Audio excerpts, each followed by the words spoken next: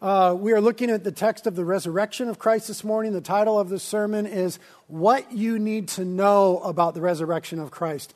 I was going to make it a 3-part series. I've condensed it into one. Needless to say, the sermon will be long. Hopefully it won't be boring, but that's 50-50. We'll see. What you need to know about the resurrection of Christ. We are looking at chapter 27, starting in verse 62, and going to the 17th verse of chapter 28. But we'll back up for a little bit of context, even further into a text that Travis read last week. In verse 57 is where we'll start. We'll catch the burial of Jesus there. So we'll start reading in Matthew 27:57, reading and preaching from the NIV.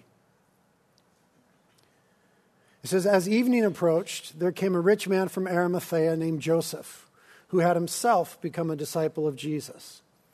Going to Pilate, he asked for Jesus' body, and Pilate ordered that it be given to him. Joseph took the body, wrapped it in a clean linen cloth, and placed it in his own new tomb that he had cut out of the rock. He rolled a big stone in front of the entrance of the tomb and went away. Mary Magdalene and the other Mary were sitting there opposite the tomb. Verse 62. The next day, the one after preparation day, the chief priests and the Pharisees went to Pilate. Sir, they said, we remember that while he was still alive, that deceiver said, after 3 days I will rise again. So give the order for the tomb to be made secure until the 3rd day. Otherwise his disciples may come and steal the body and tell people that he has been raised from the dead. The last deception will be worse than the first. Go ahead and take a guard, Pilate answered. Go, make the tomb as secure as you know how. So they went and made the tomb secure by putting a seal on the stone and posting the guard. Chapter 28. After the Sabbath, at dawn on the first day of the week, Mary Magdalene and the other Mary went to look at the tomb. There was a violent earthquake, for an angel of the Lord came down from heaven and going to the tomb rolled back the stone and sat on it. His appearance was like lightning, and his clothes were white as snow. The guards were so afraid of him that they shook and became like dead men. The angel said to the women, do not be afraid, for I know that you are looking for Jesus, who was crucified. He is not here, he is risen. Just as he said, come and see the place where he lay. Then go quickly and tell his disciples, he is risen from the dead and is going ahead of you into Galilee. There you will see him. Now I have told you. So the women hurried away from the tomb, afraid yet filled with joy, and ran to tell his disciples. Suddenly Jesus met them. Greetings, he said. They came to him, clasped his feet, and worshipped him. Then Jesus said to them, do not be afraid. Go and tell my brothers to go to Galilee. There they will see me. And while the women were on their way, some of the guards went into the city and reported to the chief priests everything that had happened. When the chief priests had met with the elders and devised a plan, they gave the soldiers a large sum of money, telling them, you are to say that his disciples came during the night and stole him away while we were sleeping. If this report gets to the governor, we will satisfy him and keep you out of trouble. So the soldiers took the money and did as they were instructed. And this story has been widely circulated among the Jews to this very day.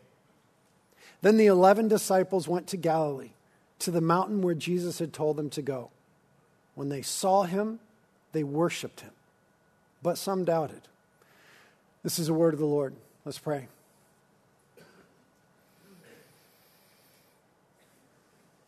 God, surely your word is holy. Every jot, every tittle, every sentence, every word is holy. It's the very word of God.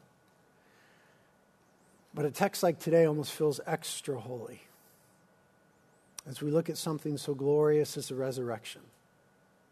And I confess, Lord, that I feel inadequate as a man, as a preacher, to communicate so glorious a truth. So we ask that your word be made alive to us today, even as it is living.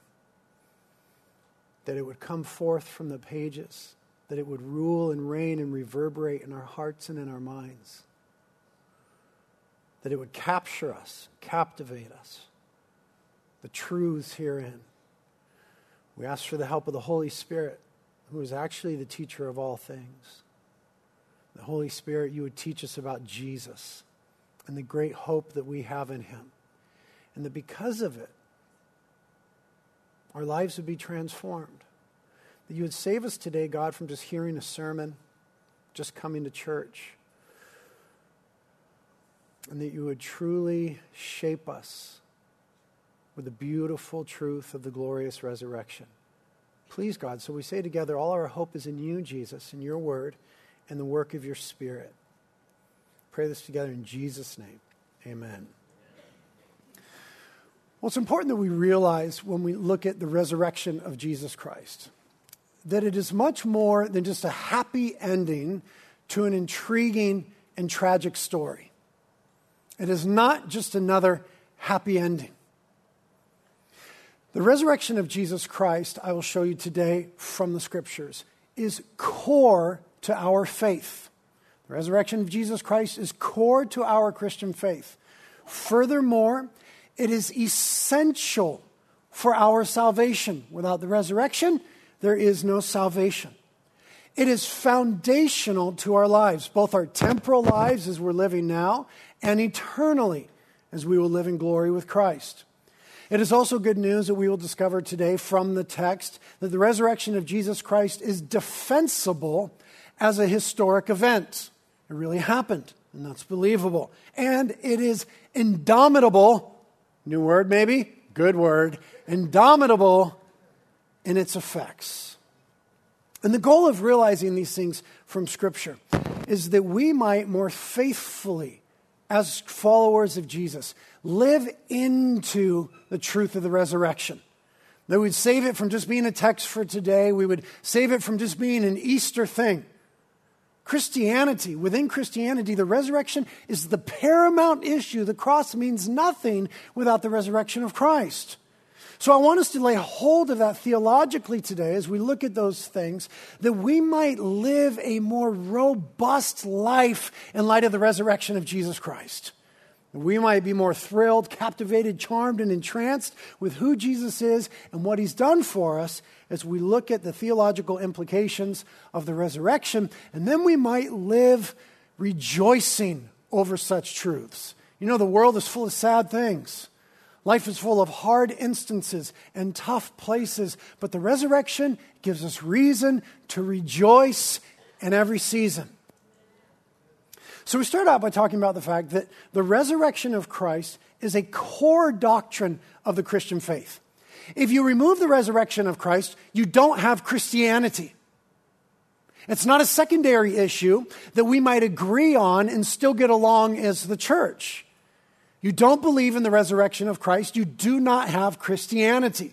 That's important for us to realize. There are other issues that are tertiary or secondary or that we debate within the church. This is a non-negotiable. It is a core doctrine of the historic Orthodox Christian faith. Because of what it has to do with. Number one, it has to do with the identity of Christ. It is through the resurrection of Christ that the identity of Christ is made firm for all of history.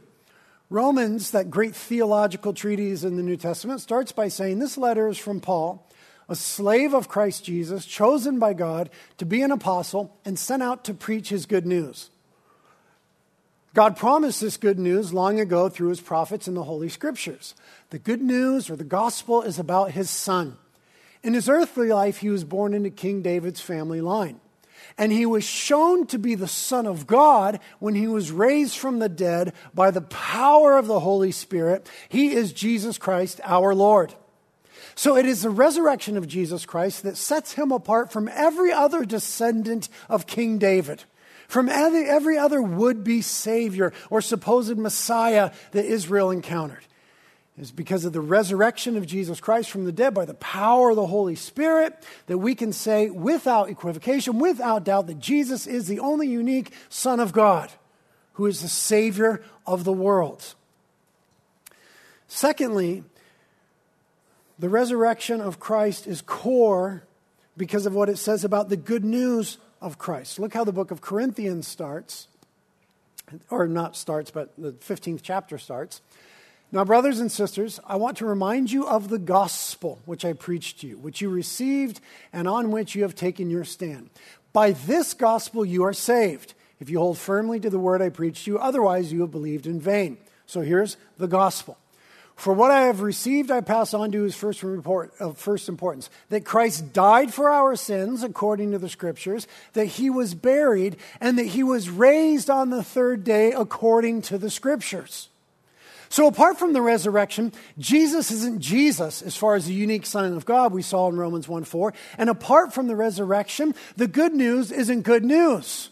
The gospel isn't the gospel. It's not good news if Jesus merely died on a cross. Nothing then was accomplished. We know that something was accomplished in the economy of God on our behalf for our good through his sacrifice because of his resurrection from the dead.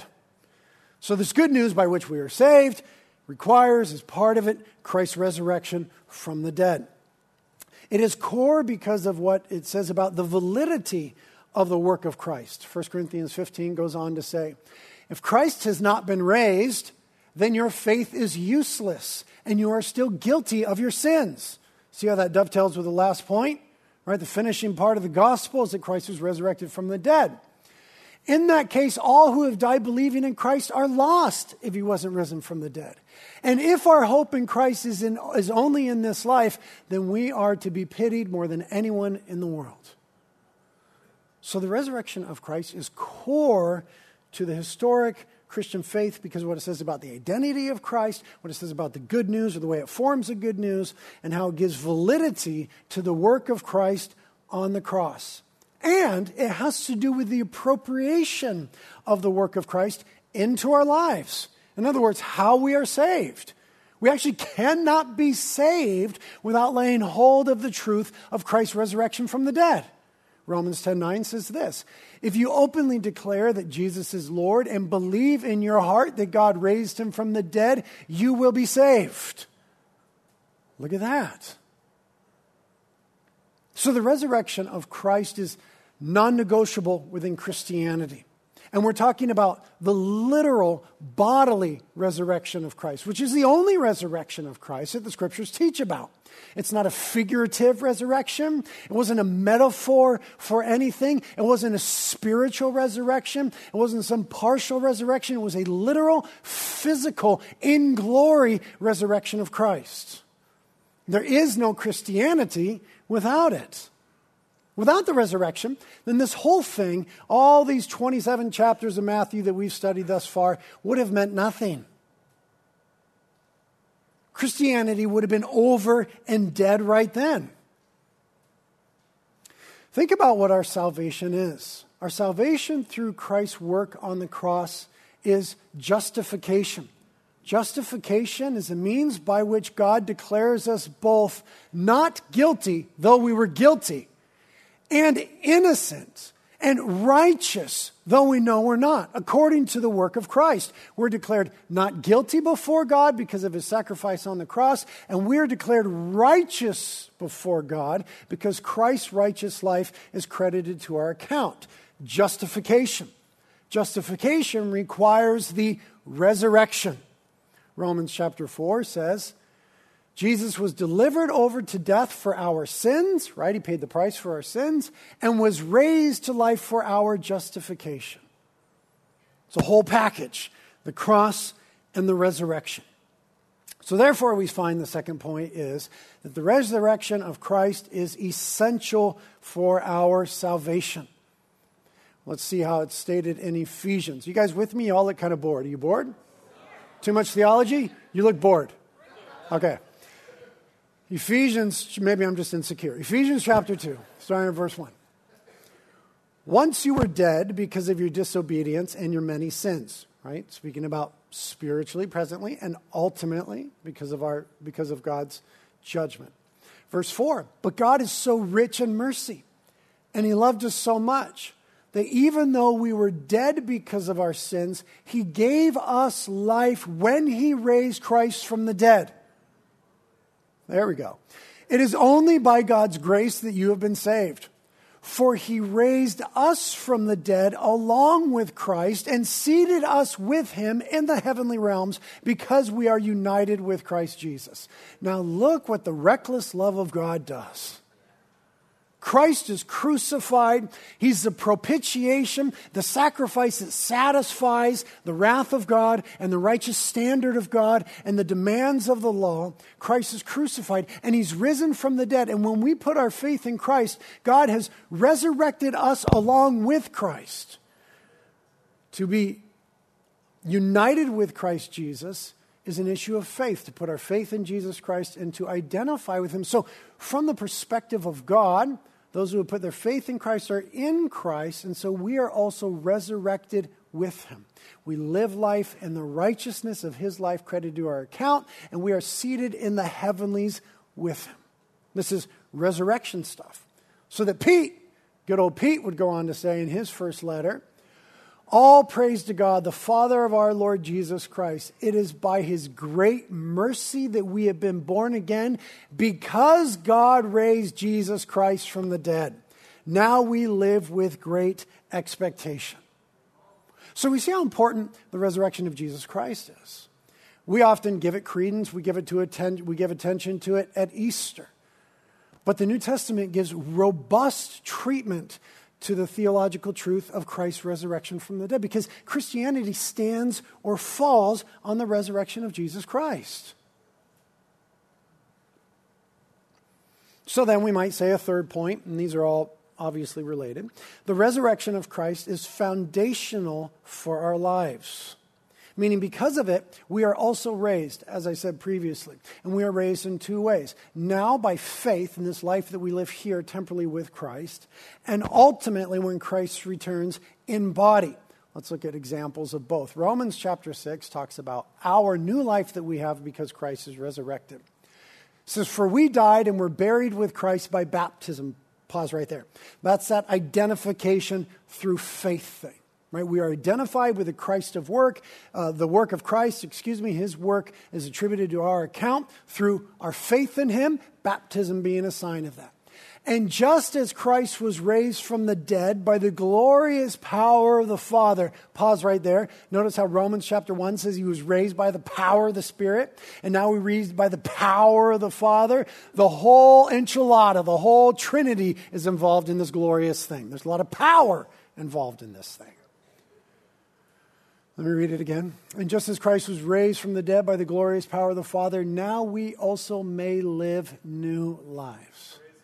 You know, the hope of Christianity is that we have new lives because of what Christ has done for us. It's not just that we were forgiven.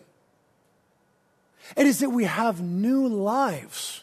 That we have a righteous standing before God, and we have a new way to live, and we have a new power in our lives, Christ in us, and the Holy Spirit in us, and the power of sin has been broken in our lives. So we were once slaves to sin, but we have been delivered in that, and we have new lives. The great picture of that was Israel in the Old Testament, enslaved to Egypt, and then God delivered them through the land that was slain on their behalf, and now they had new lives as free people with God.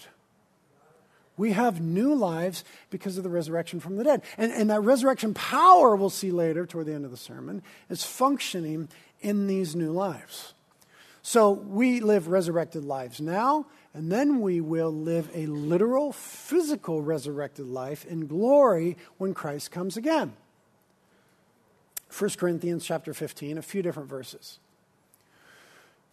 Redundant again from verse 19. And if our hope in Christ is only for this life, we are more to be pitied than anyone in the world. But in fact, Christ has been raised from the dead.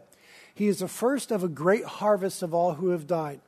So you see, just as death came into the world through a man, speaking of Adam, now the resurrection from the dead has begun through another man, speaking of Jesus. Just as everyone dies because we all belong to Adam, everyone who belongs to Christ will be given new life. But there is an order in this resurrection. Christ was raised as the first of the harvest. Then all who belong to Christ will be raised when he comes back. Skip a bit in the chapter and it says, for our dying bodies must be transformed into bodies that will never die. Our mortal bodies must be transformed into immortal bodies. Then when our dying bodies have been transformed into bodies that will never die, this scripture will be fulfilled. Death is swallowed up in victory. Oh, death, where's your victory? Death, where is your sting? For sin is the sting that results in death. The law gives sin its power, but thank God, he gives us victory over sin and death through our Lord Jesus Christ. Listen, that is glorious news. Now, Jesus was not just resuscitated, as others in the scriptures were resuscitated. You know, Lazarus, we say Lazarus was resurrected, but really he was resuscitated. He would die again.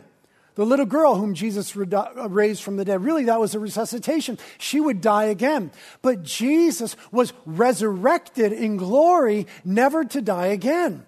And it says that we who have put our faith in Jesus will one day also be resurrected in glory. And this dying body, can I get a witness about dying bodies? Gosh, I'm 45, it's already happening, it's ridiculous. Will be transformed into bodies that will never die. I know I offended some of you that are way over 45. Our mortal bodies must be transformed into immortal bodies. In the resurrection of Jesus Christ, even death will have a funeral one day. But we will live forever in glory with him, transformed into bodies that are fit for eternity. Now, because we've made such a point, the New Testament claims that that Christianity stands or falls with the truth of the resurrection. It's important for us to think, well, is the resurrection believable? Is the resurrection of Jesus Christ defensible? Because, you know, it happened 2,000 years ago, and it's easy to I was having a conversation with Fifi, my 3-year-old, the other day. And I can't remember what we were talking about. But she said to me, well, Daddy, Jesus isn't real. Now, here I am, a daddy and a pastor, deeply concerned. I was driving. She was in the back seat. I was like, oh, my gosh. Slowed down the car a little bit. And I said, sweetheart, well, why do you say that? And she said, well, I can't see him.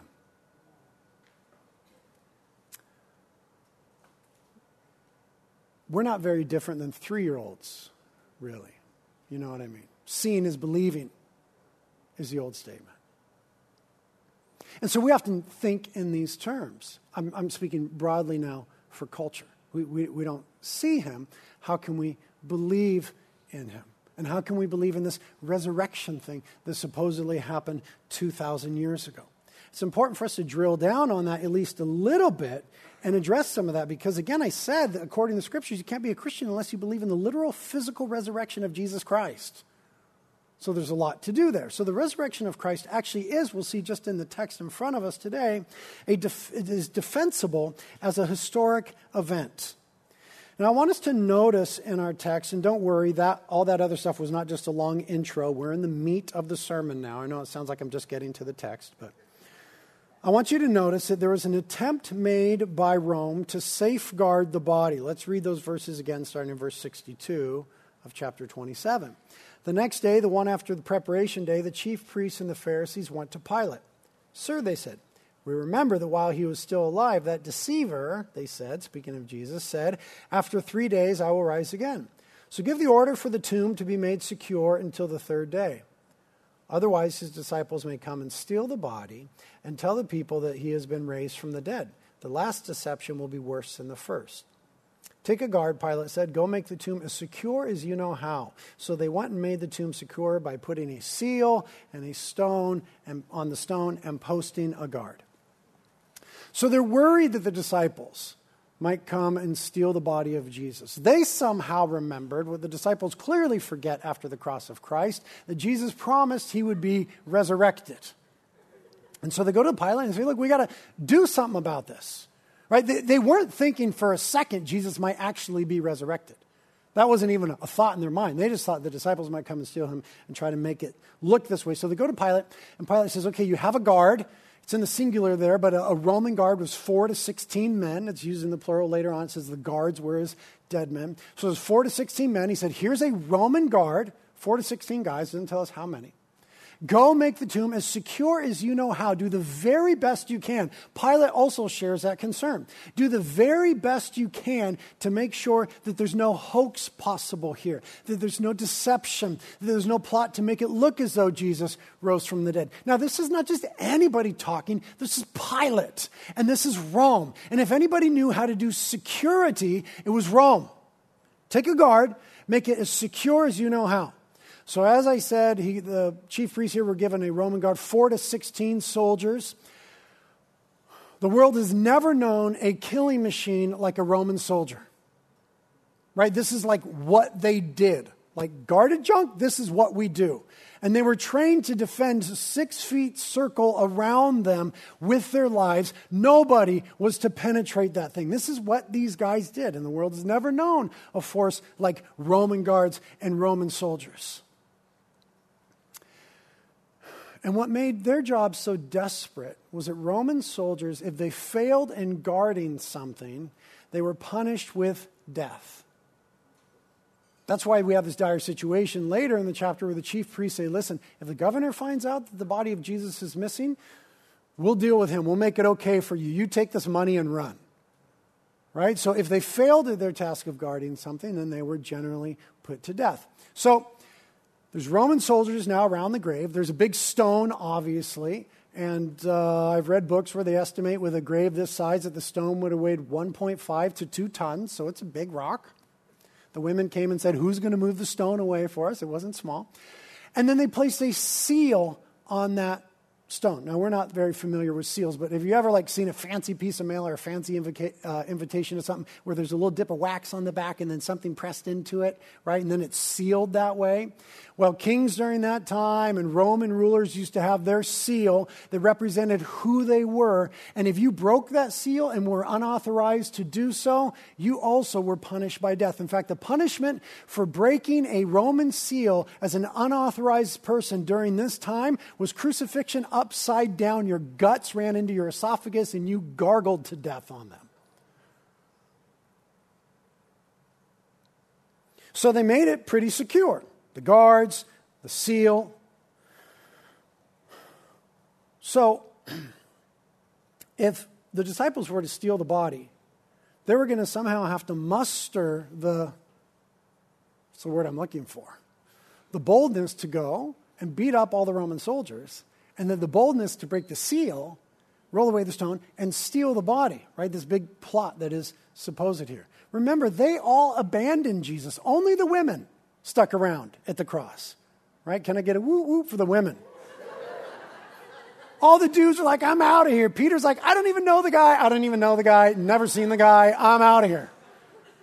Right? They bailed. So are we supposed to think now, according to this story that was circulated, that they came, somehow defeated the Romans? Peter already tried his little sword thing. He barely lopped off a dude's ear in the garden. So there was a very intentional safeguarding of the tomb by the powers of Rome. I want us to notice then that after that, there was this empty tomb and a missing body. Chapter 28, verse 5, the angel said to the women, do not be afraid. I know that you are looking for Jesus who was crucified. He is not here. He is risen, just as he said. Come and see the place where he lay. So there was, in fact, an empty tomb. And so a plot had to be devised to explain the empty tomb. Notice that nobody in the story, nobody in history says, well, the tomb wasn't actually empty. I went in and saw the body. Nobody says that. The Roman authorities and the Jewish leaders are confessing, the body's actually gone. Right? So then they come up with this explanation. Verse 11, while the women were on their way, some of the guards went in the city, reported to the chief priests everything that had happened. When the chief priests had met with the elders and devised a plan, they gave the soldiers a large sum of money, telling them, here's what you got to say. His disciples came during the night and stole him away while we were asleep. Which, if you're a Roman soldier and you got to say that, you're in such a deep load. If this report gets out to the governor, we will satisfy him and keep you out of trouble. So the soldiers took the money and did as they were instructed, and this story has been widely circulated among the Jews to this very day. That's important for us to understand, because as we get to the book of Acts, which we will study after the book of Matthew in the new year, we'll see that there are two competing narratives going on. somebody stole the body. No, Jesus was actually resurrected from the dead. And so they started the story that the body had been stolen. And in doing so, the opponents, are actually confessing that the tomb was empty. Now, here's what logic tells us. If the protagonist and the antagonist, if the Christians and the Romans and the Jewish authorities are both saying that the tomb was empty and there was no body, then we have no choice but to accept that statement as historical fact. There's no third party saying, oh, okay, there was a body, right? Those who are pro and those who are against are both saying that the tomb was empty, there was no body. So we have no choice logically but to accept that as historical fact. Now here's a fancy quote from some fancy lawyer dude. Tom Anderson, former president of the California Trial Lawyers Association and co-author of Basic Advocacy Manual for the Association of Trial Lawyers of America, says, let's assume that Christ did not rise from the dead. Let's assume that the written accounts of his appearances to hundreds of people are false. I want to pose a question. With an event so well publicized, don't you think that it's reasonable that one historian, one eyewitness, one antagonist would record for all time that he had seen Christ's body? Listen, I saw the tomb. It was not empty. Look, I was there. Christ did not rise from the dead. As a matter of fact, I saw his body. But the silence of history is deafening when it comes to testimony against the resurrection. That is to say, go ahead and do your own search, scrub through historical documents and records, do what you want. Nobody ever claimed to see a dead body of Christ after Sunday. And it would have just been perfect for the Romans and the Jewish authorities if they could have just produced the dead body. Do you think they didn't search? Do you think they wouldn't have been questioning the disciples? Do you think that would not have been their primary goal? If they could have just produced the dead body of Christ, then we probably never would have heard of Christianity except for in some obscure class at some creepy college. We wouldn't even heard about it. It would have been a non-issue if someone merely produced a dead body. But a dead body of Jesus after Sunday was never produced. On the contrary, there were many eyewitnesses to a risen Christ. First, it starts with the women, right? Verses 8 through 10. So the women hurried away from the tomb, afraid yet filled with joy, and ran to tell his disciples. Suddenly Jesus met them. Greetings, he said. They came to him, clasped his feet, and worshipped him. Then Jesus said to them, don't be afraid. Go tell my brothers to go to Galilee. There they will see me. Now, the women, because they stuck with Jesus through the cross, had actually seen the dead body on Friday of Christ in the tomb. We're told in Luke chapter 23 that they followed Joseph of Arimathea to the tomb. They were there when he laid him in the tomb, and they saw the dead body of Jesus Christ. So they saw him dead on Friday. So that when they come back on Sunday, again, they forgot what Jesus had been saying. They did not assume that Jesus was risen. They assumed that the body was missing. That's why the angel had to explain to them what was going on. In fact, they say explicitly in John chapter 20, verses 1 and 2, and in verse 14, the first time they report this, they say, listen, Jesus is gone, and we don't know where they've taken him. They thought that the Roman authorities or the Jewish authorities had done something with the body of Jesus. They're not assuming a resurrection. In other words, this is not wishful thinking. They come assuming that they're going to find on Sunday the dead body of Jesus Christ, and they came with myrrh and all that stuff. The angel had to explain to them what happened, and then they saw Jesus. Now, if you were trying to make up an account about the resurrection of Jesus Christ, and let's say that you were saying false things, and the last thing that you would say is, yeah, so some people saw him, and the first people saw him were these women, and one of them, Mary Magdalene, used to be possessed by 7 demons, and she was a prostitute. Those were the first ones that saw him, so we could really trust that testimony. That's not what you would do in that culture. No offense, don't kill the messenger, but in that day, the testimony of women was not even admissible in legal courts. That's not me, that's not now, don't kill me. But the point is that if you were making this stuff up, you would never say, yeah, the women saw him first, especially that one demonized chick who was a prostitute. That's who saw him. Now we know Jesus rose from the dead. You never say that. The only one silly enough to do that would be God himself, who tells the truth in the scriptures. So then the disciples see him, right? He tells the women, go tell the disciples. So in verse 16, then the 11 disciples went to Galilee to the mountain where Jesus had told them to go. When they saw him, they worshiped him, but some doubted. Again, if you were making up this account, you would never add in, but some doubted. Yeah, the women saw him, some doubted. That's not what you say if you're making this up. If it's God's word and it's telling the truth, that's included there. But the point right now is that the disciples were now eyewitnesses to the resurrection of Jesus Christ. And then we are told in 1 Corinthians that he appeared to over 500 people. Let's look at 1 Corinthians 15 again. He was buried and he was raised from the dead on the third day, just as the scripture said. He was seen by Peter and then by the 12. After that, he was seen by more than 500 of his followers at one time, most of whom are still alive, though some have died. Then he was seen by James and later by all the apostles. So here is a testament to the eyewitness of Christ after his resurrection. Some people say, well, this was wishful thinking. The disciples really wanted Jesus to be risen from the dead. So this was a mass hallucination. Experts will tell you that 500 people don't hallucinate the same thing at the same time, not even a Grateful Dead show. I've been there. It's not the way that it works. It wasn't a resuscitation, right? It's not that Jesus somehow crawled out of the tomb. Like, here's what some people literally say. It's called the swoon theory. That Jesus, almost died on the cross, but then he got in the tomb and it was cool in there. And so it kind of revived him. And so he unwrapped himself from the grave clothes. And then he rolled away the stone. And then he came out and he beat up the Roman soldiers. And then he appeared to the women and they worshiped him. His physical... That's just stupid. He was resurrected in glory. And yet the physical body was still somehow honored. He had his wounds. Some doubted. Who doubted? Thomas. Thomas would say later, I won't believe unless I could put my fingers in his wounds. Jesus would say, here you go. He was resurrected in glory. There was eyewitness accounts.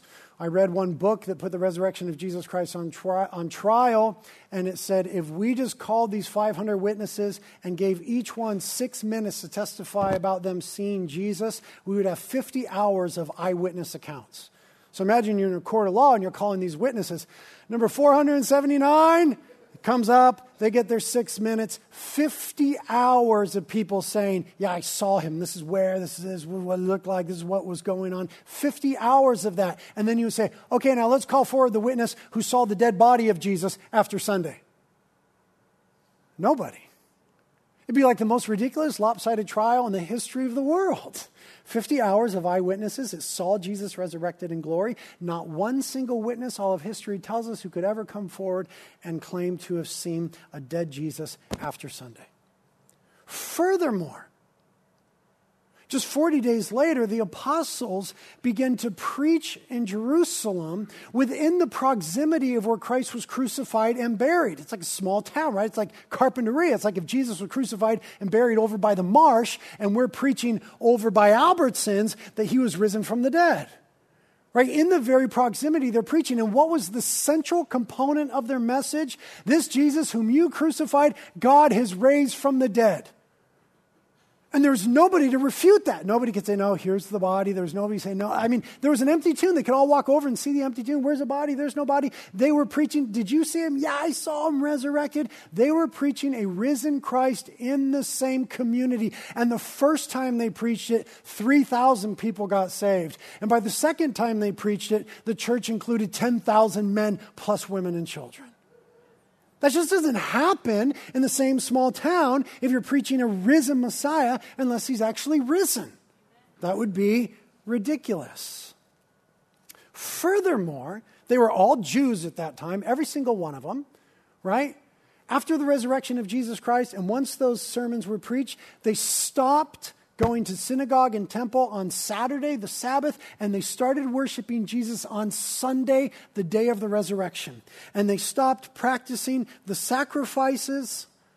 For them to do that, to make that huge paradigm shift in who they were and everything they believed, from the Sabbath to Sunday worship, from sacrifices to it is paid in full, done, finished, to telestai, to no longer practice that ceremonial law, something real had to have happened.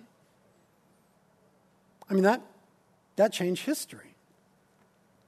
And furthermore then, we have the continuing witness of the disciples and others who have believed in Jesus throughout time. And every one of the disciples was killed for their belief in Jesus and for preaching a resurrected Christ. The only one who didn't die that way was John. They tried to boil him in oil. He could not be boiled. He's super bad. James was ran through with a sword. Peter was crucified upside down. All of them in different places of the world were killed for their belief in Jesus Christ. Are we to believe that this same Peter who said to a servant girl, I don't know Jesus, don't look at me, I was never with him, I swear I was never with him. May God kill me and damn me if I'm lying, I was never with him. Are we to believe that he now somehow mustered preaching a risen Christ and even dying for a lie? The only logical solution is that Christ actually rose from the dead. There's no other explanation for the empty tomb, the eyewitness accounts, all the changed lives, and the apostolic message and the birth of the church. So I say all that to you to tell you that you can be confident in the assertions about Scripture, or in Scripture, or from Scripture. It is the inerrant, holy, very Word of God. And when it says something, you can believe it. And if you don't believe it, dive into it and investigate it. Let me tell you something. The Bible is not afraid of you. The Bible has dealt with much smarter people than you for thousands of years. It's not afraid of you. If there's an area that you have an issue with, dive in and do some homework, do some investigation. And if you need help about the resurrection, sorry about my microphone, then do some investigation about that. There are several books, you can Google them. So my final point then is, in light of that great news, that the resurrection of Christ is defensible as a historic event, the last thing I'll say is this: the resurrection of Christ is indomitable in its effects. What does indomitable mean? It means impossible to subdue or defeat.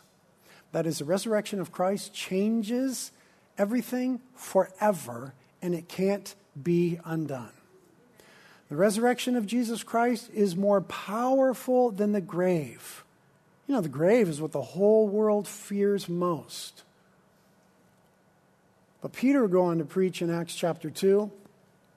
God raised him from the dead, freeing him from the agony of death because it was impossible for death to keep its hold on him. The resurrection of Jesus Christ is indomitable in its effects. It's all powerful. It can't be stopped. It is bigger than the grave. This is very good news. My next point: the resurrection of Jesus Christ is more powerful than our guilt. Look at what it says in Romans chapter 8. Who then will condemn us? No one.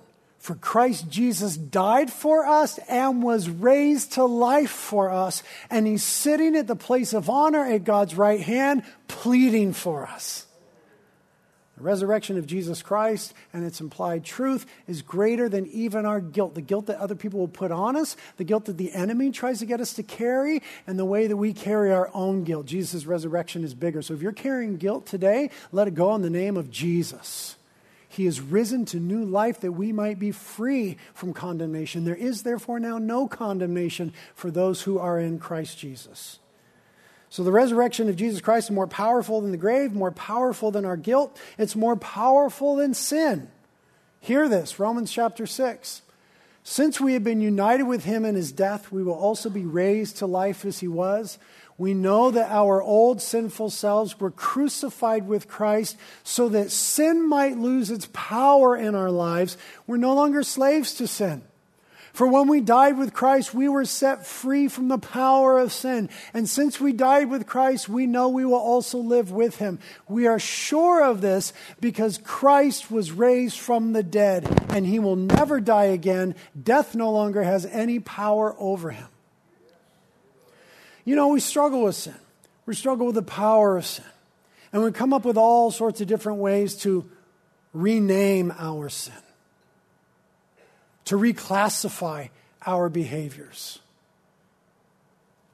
Be it I'm functioning out of my woundedness, or I'm a victim, this was done to me, or I simply can't help myself, or we call them addictions, or we call them diseases. The resurrection of Jesus Christ is more powerful than the power of sin.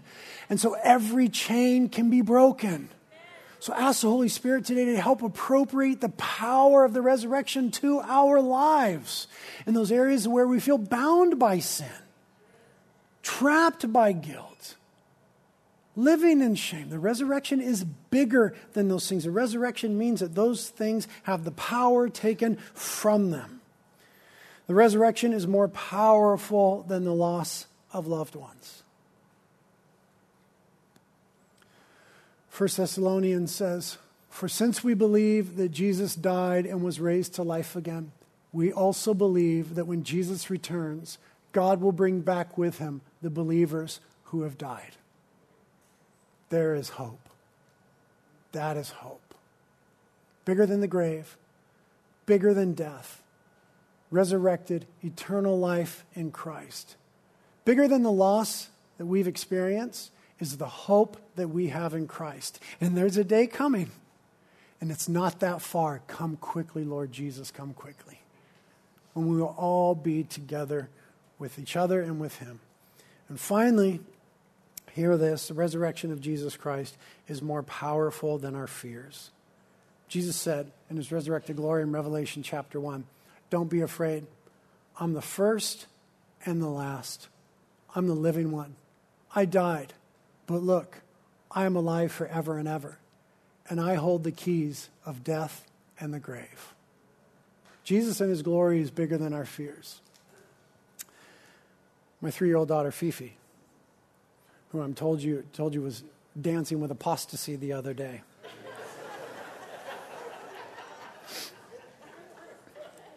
Has turned a theological corner. I know this because yesterday I was teaching her to surf. And we were down at Rincon. I was taking her out and I was pushing her into waves. She can't swim. So, at first she was like a little bit scared out in the water. And I just went out on like a theological limb, and she's like, "Daddy, I'm scared." I said, "Sweetheart, you don't need to be scared because Jesus is with you. And Jesus will protect you." And she looked at me and she said, "Okay, I'm not scared." She turned a little theological corner there. And in that moment, by grace, Jesus was bigger than her fear. What's your great fear today? Take it to the face of Jesus. Bring it into the glorious light of the resurrected Lord of life. Hold it out in front of him. Say, "This is my fear." And let the resurrected Jesus be bigger than that. Let him confront your fears. For Jesus has said to us, "Do not fear, I am the first and the last. I am the risen one." And realize that same great power that we spoke of, the power of the Father that resurrected Jesus, the power of the Holy Spirit that resurrected Jesus, that same great power is a power that's available to us in our Christian lives. Last verse, I promise, Ephesians says, "I pray that you will understand the incredible greatness of God's power for us who believe him. This is the same mighty power that raised Christ from the dead and seated him in the place of honor at God's right hand in the heavenly realms." Did you hear that? No, you didn't hear that. The same power that resurrected Christ, the same power that was bigger than the grave, bigger than the devil, bigger than the power of sin, bigger than all those things, is a power of God that is available to us who believe. So bring it all to Jesus. Every chain, every heavy weight, every fear, every deep loss, bring it to Jesus today. Maybe today you need to bring your sin to Jesus for the first time. You realize that you are a sinner who is guilty before God for the way that you've lived, and you need forgiveness. Repent of your sins and put your faith in Jesus and what he did on the cross and his resurrection from the dead. He loves you. That's why he was crucified on the cross, and that's why he rose from the dead. And he lives now to forgive you and to give you new life. Repent of your sins. Put your faith in Jesus. We read how you do that. If you confess with your mouth Jesus is Lord and believe in your heart that God raised him from the dead, you will be saved. Maybe today, the biggest thing that you could bring before the resurrected glory of Christ is your broken heart. Where else do we have to go in those times that are that deep and that dark? May the Holy Spirit help us today to look into the eyes of the Lord of life who lives and who is coming again, and who will renew all things and give us hope today in hard places. Amen?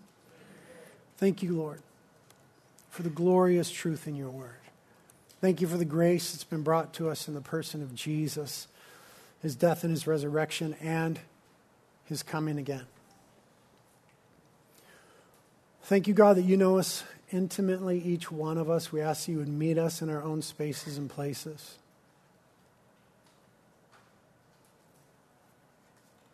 You draw us into the power, the resurrection power of God.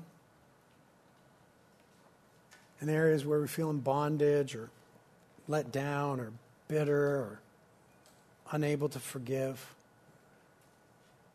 And that we also would be eyewitnesses of the resurrected Christ, and we would worship him in spirit and in truth.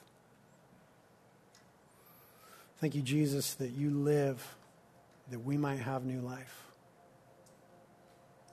Work by your Spirit the newness of life in our lives today.